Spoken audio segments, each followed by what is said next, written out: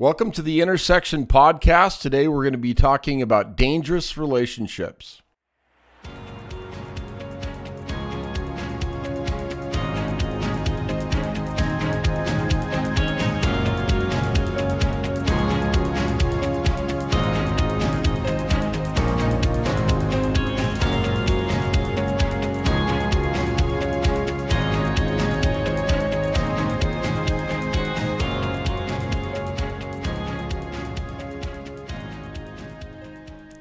Good morning, everybody, and thank you for joining us on the Intersection Podcast. I'm Nick Sweem. And I'm Robert Grand. And today we're going to be talking about dangerous relationships. You know, that's definitely a loaded topic, right, Robert? Absolutely. Let's start off by, how do you define a dangerous relationship? Okay. That's a very good question, Nick.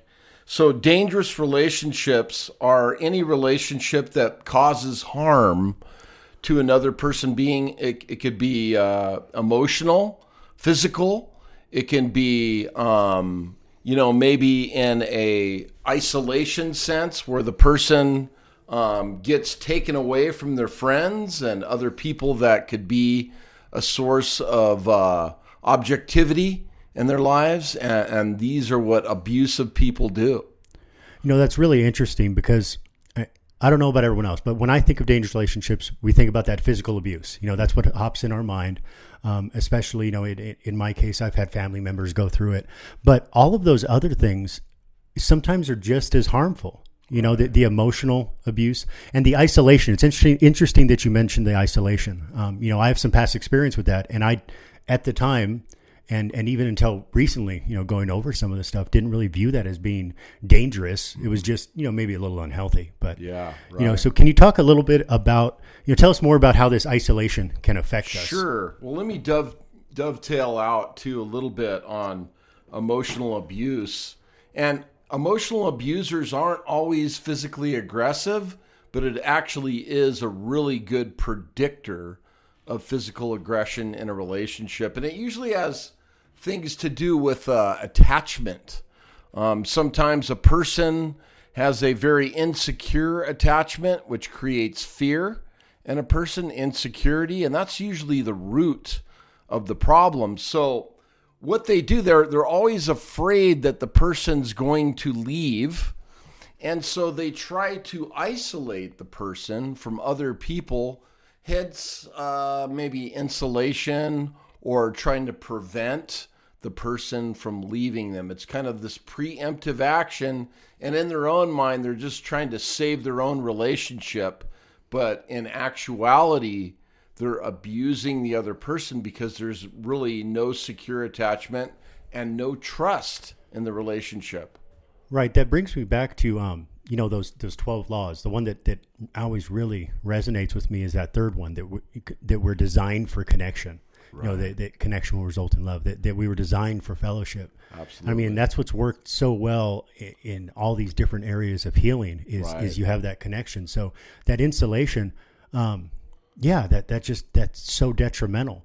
And that can lead into, I mean, that's really a form of emotional abuse, right? Absolutely. Yeah, it really is. And that's one of the biggest problems in those relationships is that the person is deprived of fellowship and they don't have healthy outside information coming in, and they slowly decline emotionally and spiritually. And I'm talking about the victim.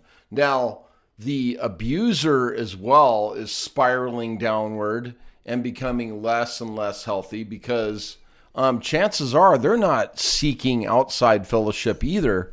And both you and I know that, you know, over a period of time, I mean, you put any one of us on an island and we're going to slowly go crazy. So it's right. Just, it's not something that's going to be good for any of us. But this is the inherent problem with unsafe or dangerous relationships. And let me take it a little bit further in that, you know, what kind of predisposes a person to these relationships? And going back to the attachment factor, people that have secure attachments can release those they love, and they trust the fact that, everything will work out well, and they'll come back, and it's not going to be a big deal. Well, this lurking fear caused in early childhood where they weren't, their needs were not met properly. It causes a lurking sense of insecurity in relationships with people. It's very, very lasting, and it's hard to get through. So, yeah, that needs to be taken into consideration, the attachment factor. Are you securely attached, or are you insecurely attached?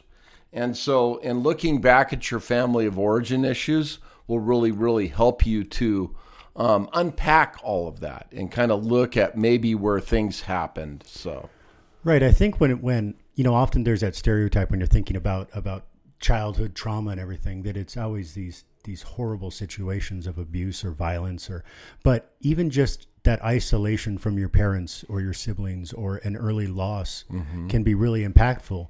Not in the sense that, like I said, there's this horrible stereotype out there that it's you had to be beaten by your father, and that's what messes you up.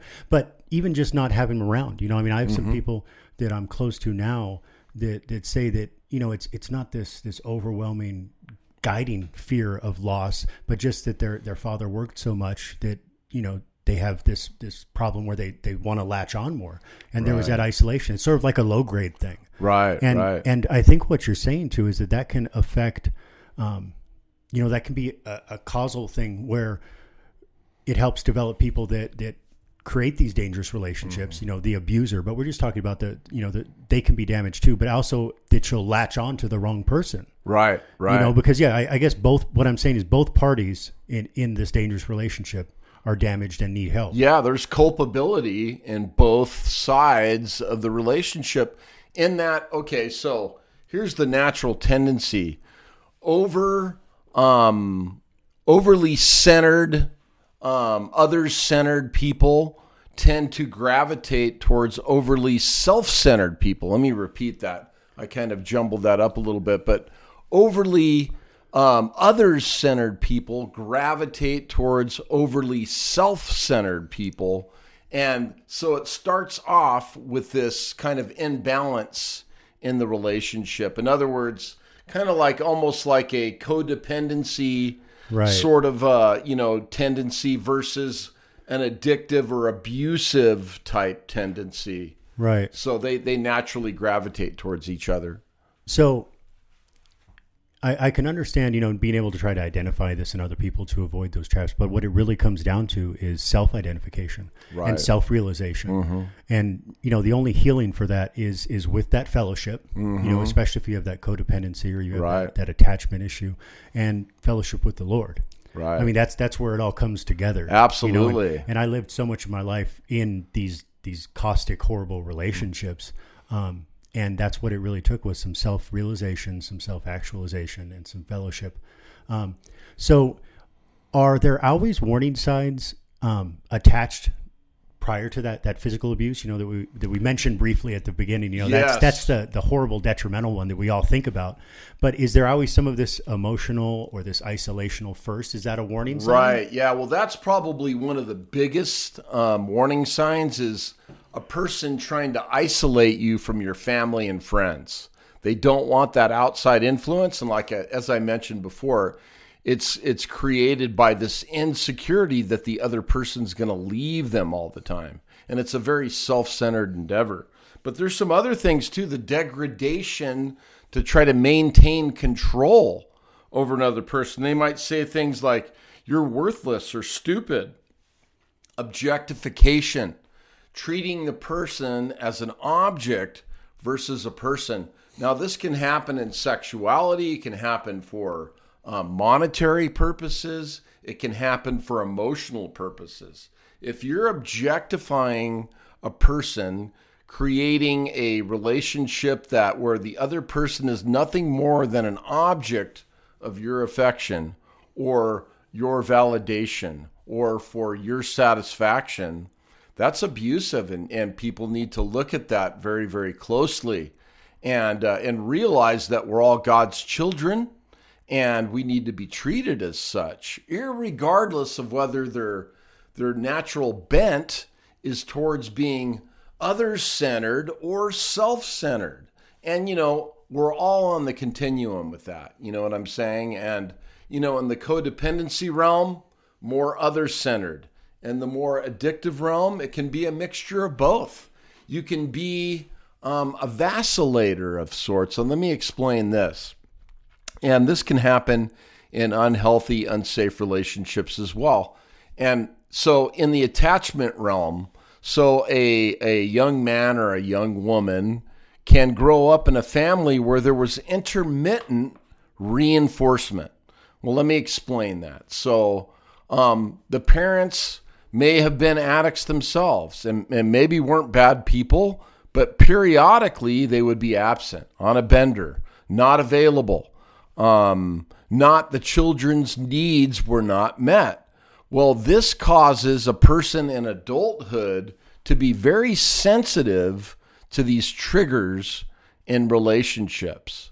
So they might see a little bit of somebody going just a tad bit sideways, right? And maybe it's because they're preoccupied and it really has nothing to do with that. But they'll take that sentiment and take it way too far and become insecure or even angry. What is this person doing? And they're replaying out their childhood, their drama, which they were raised in their early attachment phase of their childhood. So that's kind of how that whole process works. Right, and I can see where like you said, the vacillation back and forth. That we're all on this spectrum at some point, and that it's not like set in stone either. It's not something, this is the only way that I'm going to react because this happened or that happened, but it's something that grows with us and changes with us. And sometimes we sort of fixate on those dark moments, those bad moments, those things that we really don't want to think about. And it's interesting in preparing for this and studying stuff over the last couple of years, really identifying that in my past even, and as a man, right? I don't want to think, I was the abusee. I was abused in a relationship. Right. But realistically, a lot of people, men and women, go through this, and it's not just, once again, we have that stereotype, and it's fixated on violence and objectification, and a lot of women do suffer that. Right. And going through the life recovery program with you and with our local group here, I get exposed to a lot of that because it's not just about addiction recovery. It's about these emotional and traumatic and codependent scars and situations. Absolutely. And it really gave so much insight, because like I said, I have some close family members that went through this. Right. And it in a way prepared me to understand that it's not just abuse, it's not just physical abuse. There's so much more. Absolutely. And a lot of time that can be even more scarring for people. And then also, like I said, identifying in the past for me. So how do we move past this? We've talked a little bit about the middle of the road, the back and forth, and that's something that just requires some self-actualization and realization. Right. But what about the really traumatic situations? Yeah. You don't want to be caught up in something horrible that happened for the rest of your life. Right. Well, there's trauma bonding that happens with people. And it's kind of a weird conundrum, if you will, and it's emotional in nature, where a victim becomes so reliant upon the other person for their value, for their worth. And so an others-centered person is looking to the self-centered person to reinforce them emotionally. And what they'll invariably do, it's intermittent in nature, and they're trying to condition a person to respond to them in attachment. And really, it's abusive in nature, and many people do not realize what they're doing, and some people do, and they don't care. But for the people who do care, the people that are on the continuum, and maybe they've had some really, really bad trauma, and they're just really good people, and they're not sociopaths or narcissists or anything like that. We all have narcissistic qualities. Let me just say that. That's just being self-centered, right? But some people more than others. So to answer your question directly, in trauma, in overcoming trauma, it really does take a interaction with God and fellowship. And see, the big lie is that all we need to do is rely upon God, which we do 100%, first and foremost. But then people miss step 2, which is engage in fellowship. We need fellowship in order to heal, just like James 5:16 says. Right. Confess your sins, your shortcomings to one another, and we'll be healed as a result of that. And it goes beyond that, even in that, when we're in fellowship, we have a perspective problem in our groups with trauma, with addictions, with codependency, with abuse, divorce, depression, anxiety. Invariably in this fallen world, we have a perspective problem. So what happens inside the meetings is we're connecting with Jesus Christ first, God first. And we acknowledge the fact that this is where the power comes. But we pray in our fellowship to engage the Holy Spirit in this interaction that we have during the meetings. And if you'll watch what happens in a fellowship, in a 12-step, in a Christian 12-step environment, every single member of that group that speaks, and if you'll watch it closely, has a piece of the puzzle. And when you total it all up in the end of the meeting, you're like, oh my goodness, God worked through all of us, and we collectively changed each other's perspective.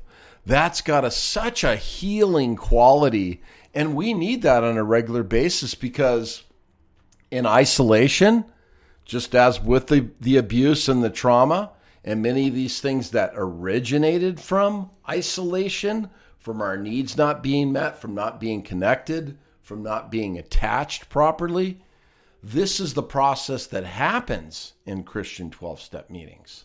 So that's going to be a big part of that. Yeah, I guess when you really look at it, that isolation is a factor in the physical violence, right? Because you feel like you're alone, you're helpless, you can't do anything, right? That's a form of isolation. The emotional isolation, right? That sort of you're only latched onto this person for validation, or they're trying to force you to only latch onto them for validation. Right. In a way, even the abuser is latching onto you for value. So it's this isolation factor that is in each and every one of these different situations. And I think, the first thing that you find in a meeting, in a meeting that's also dealing with trauma and everything, and codependency, is you find that you're not isolated, that it's not just you, not to minimize what you went through, because everyone goes through something that's unique, but to realize that there's other people there that understand, that support you, that will be there, and you start building those connections back, because the Lord designed us for fellowship. The Lord designed us to connect together. We need Him, but we also need to be in His will, and being in His will is in fellowship. Yes. So that's got to be one of the biggest ways to overcome all of this. Absolutely. What about counseling situations? Yeah, and that's a really good second step. I mean, it's always a great approach to show up to a Christian 12-step meeting and connect with people and start communicating with people that have gotten to the other side, right? But what about the counseling piece? Because there are inner workings going on there, like we talked about with the trauma bonding. And it takes a lot to break that unhealthy bond. I mean, there's extreme pain and anguish that goes on in the victim's mind, and also the abuser's mind sometimes, because they're dealing with this gigantic void of insecurity in relationship. They don't feel worthy. They've been mistreated perhaps. And I think that on the far end of the spectrum, where people are actually sociopaths or have no inclination to connect with other people, right? Just no empathy. Yeah, they're rare. It's very rare, and most people they fall somewhere in the middle, or to the left or to the right of that continuum. And in those situations, counseling is going to help them tremendously. So sitting down with somebody and engaging in soul care, where a skilled counselor that understands behavioral, cognitive, emotional connection points, that understands the behavioral sciences, but also the Bible. And those two things integrated together create a very, very vivid picture. And that's where God can move into these situations and not only identify the problem, which psychology does well. I think we can all agree that they typify and identify problems. But now, with Jesus Christ at the center, we have the power to overcome these problems. And I think maybe next session we might be talking a little bit about overcoming those problems as absolutely, well. Absolutely. And that's a really good point, that the Bible and God and Christ fit, they dovetail together with counseling. Absolutely. It really does. I mean, and I even had this perspective where, like, I came to Christ. That's what I needed. And no, there was a lot of things I needed to overcome. I was resistant to speaking to a therapist for years after that. Right. And it's interesting you mentioned that, because my wife is doing the master MSW, right, from a Christian university, and that was like one of her first questions was, can you find Bible verses that support scientific reasoning? And we started looking together, and yes, right. it's really there. The Lord gave us a mind to reason and to understand. He created everything that you see here, including our ability to understand His amazing world, right? Amen. And that's where you need to be able to fit it together. They're not in opposition, No, not at all. And there's so much misconception about that, that if I'm going to trust in God, I don't need to trust in a counselor too. No, you need someone to talk to. You need someone to help you overcome it. Absolutely. And it's an interesting point. It may not be the most popular thing for me to say right now, but no, God loves the abuser too. Yes, right? He does. Yes, God wants healing for the abuser too. Absolutely, they need help just as much. Yes, and that's something that we need to get out there too. We need to explain too. Right. That oftentimes you have the abuser that suffered at someone else's hands. Yeah. As being the one who is abused. Yes. And that's where you can develop these unhealthy views of the world. Right. And that's where you need to unpack that with the counselor. Right. There's some things that, even though you're finding the fellowship in a good, like, life recovery 12-step Christian meeting, there's some things you're not going to say out loud, especially not at first. No. When I went through everything, I didn't think I was going to tell anyone everything, because then they'd run screaming. They'd probably call the cops. Right? They'd never talk to me again. They'd pick me up bodily out of the chair, throw me out. But when we begin to understand that, no, there's other people that will connect with us for healing. Through some trusted friends, developing healthy relationships is probably one of the best ways to push back against a dangerous relationship. Good point, Nick. Good point. So how do we know who to connect with? So, sometimes in the beginning, when we first connect with fellowship, it's a very vulnerable and sensitive time. And that's another reason why counseling is so effective, because chances are a counselor has been vetted, has been trained, has gone through some internship, has gone through oversight, different things like this. And so there's going to be a greater likelihood that that person's safe. Well, coming out of an unhealthy relationship, an unsafe or dangerous relationship, whether you were coined as the abuser or the victim, and it's not always so clear. Let me just say that. Definitely. That the law has kind of polarized things a bit. It's not very objective. And, what they're finding is that, honestly, between men and women, it's about 60-40. 60% of the time females get abused, but about 40% of the time it's the male being abused. So it's not a male-female, kind of issue. Right.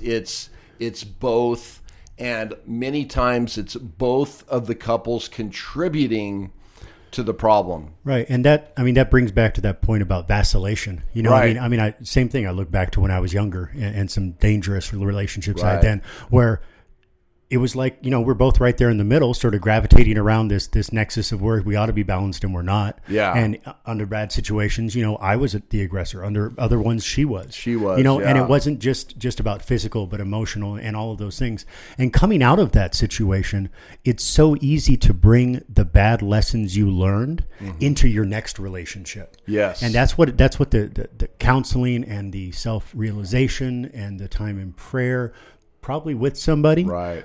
really matters, because what you don't want to do, once you've survived and moved on, and you don't want to carry that into what comes next. Right. And I'm not just talking about romantic relationships either. Yeah, right. You don't want to carry that into the way that you teach and demonstrate to your children. No. You don't want to carry that into friendships. No. When you start to fix portions of yourself, it's so easy for you to not realize what you're dragging along with. Absolutely. Yeah. So let me just add to that. And that's such a great point, Nick, in that, you know what? Sometimes we're damaged heavily in the beginning, and you're just starting the healing process. So the subconscious mind, we gravitate towards what we're comfortable with, what we're used to, what we're familiar with, and it's not necessarily good. Right. So people talk about having a broken picker, right? Well, that's the subconscious mind gravitating towards what they knew or experienced from before. And that's why you need a counselor or a sponsor, somebody with an outside objective opinion to help you to make decisions, especially in the beginning, because of that natural propensity to go towards those unsafe relationships. Especially if you've experienced so much isolation, right? Because then say under this scenario, you have this unhealthy relationship where both of you are gravitating towards the dangerous things, and you get past that, but you had all this isolation where all you really had to experience in the world was this back and forth between good and bad. Right. That was damaging to both of you. Right. So at that point, it's got to be an inclination to just jump in to another relationship, and then you're dragging all this baggage and all this predispositions, and that's just so dangerous. Yeah. So, and I can see the danger even then, in a 12-step meeting to latch on to more people. Mm-hmm. We have to realize this is a broken world. Right. This is a fallen world. Fallen, yes. Right. We need to help each other in a healthy ways. Right. And that takes a lot of time sometimes. Yes, it does. So we're getting close to the end of our time here. Is there anything you want to close out with? Wrap this up, tie a bow on it? Yeah, no, totally. Well, the last thing that I wanted to propound upon is that, getting started is the hardest part.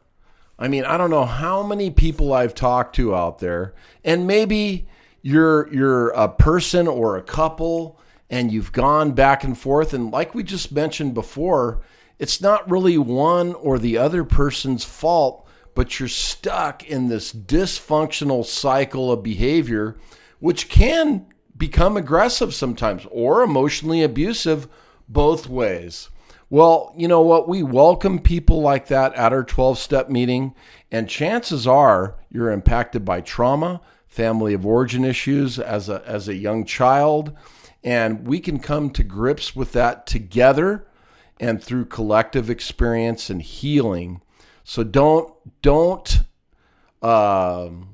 rip yourself off. I don't know how else to say it.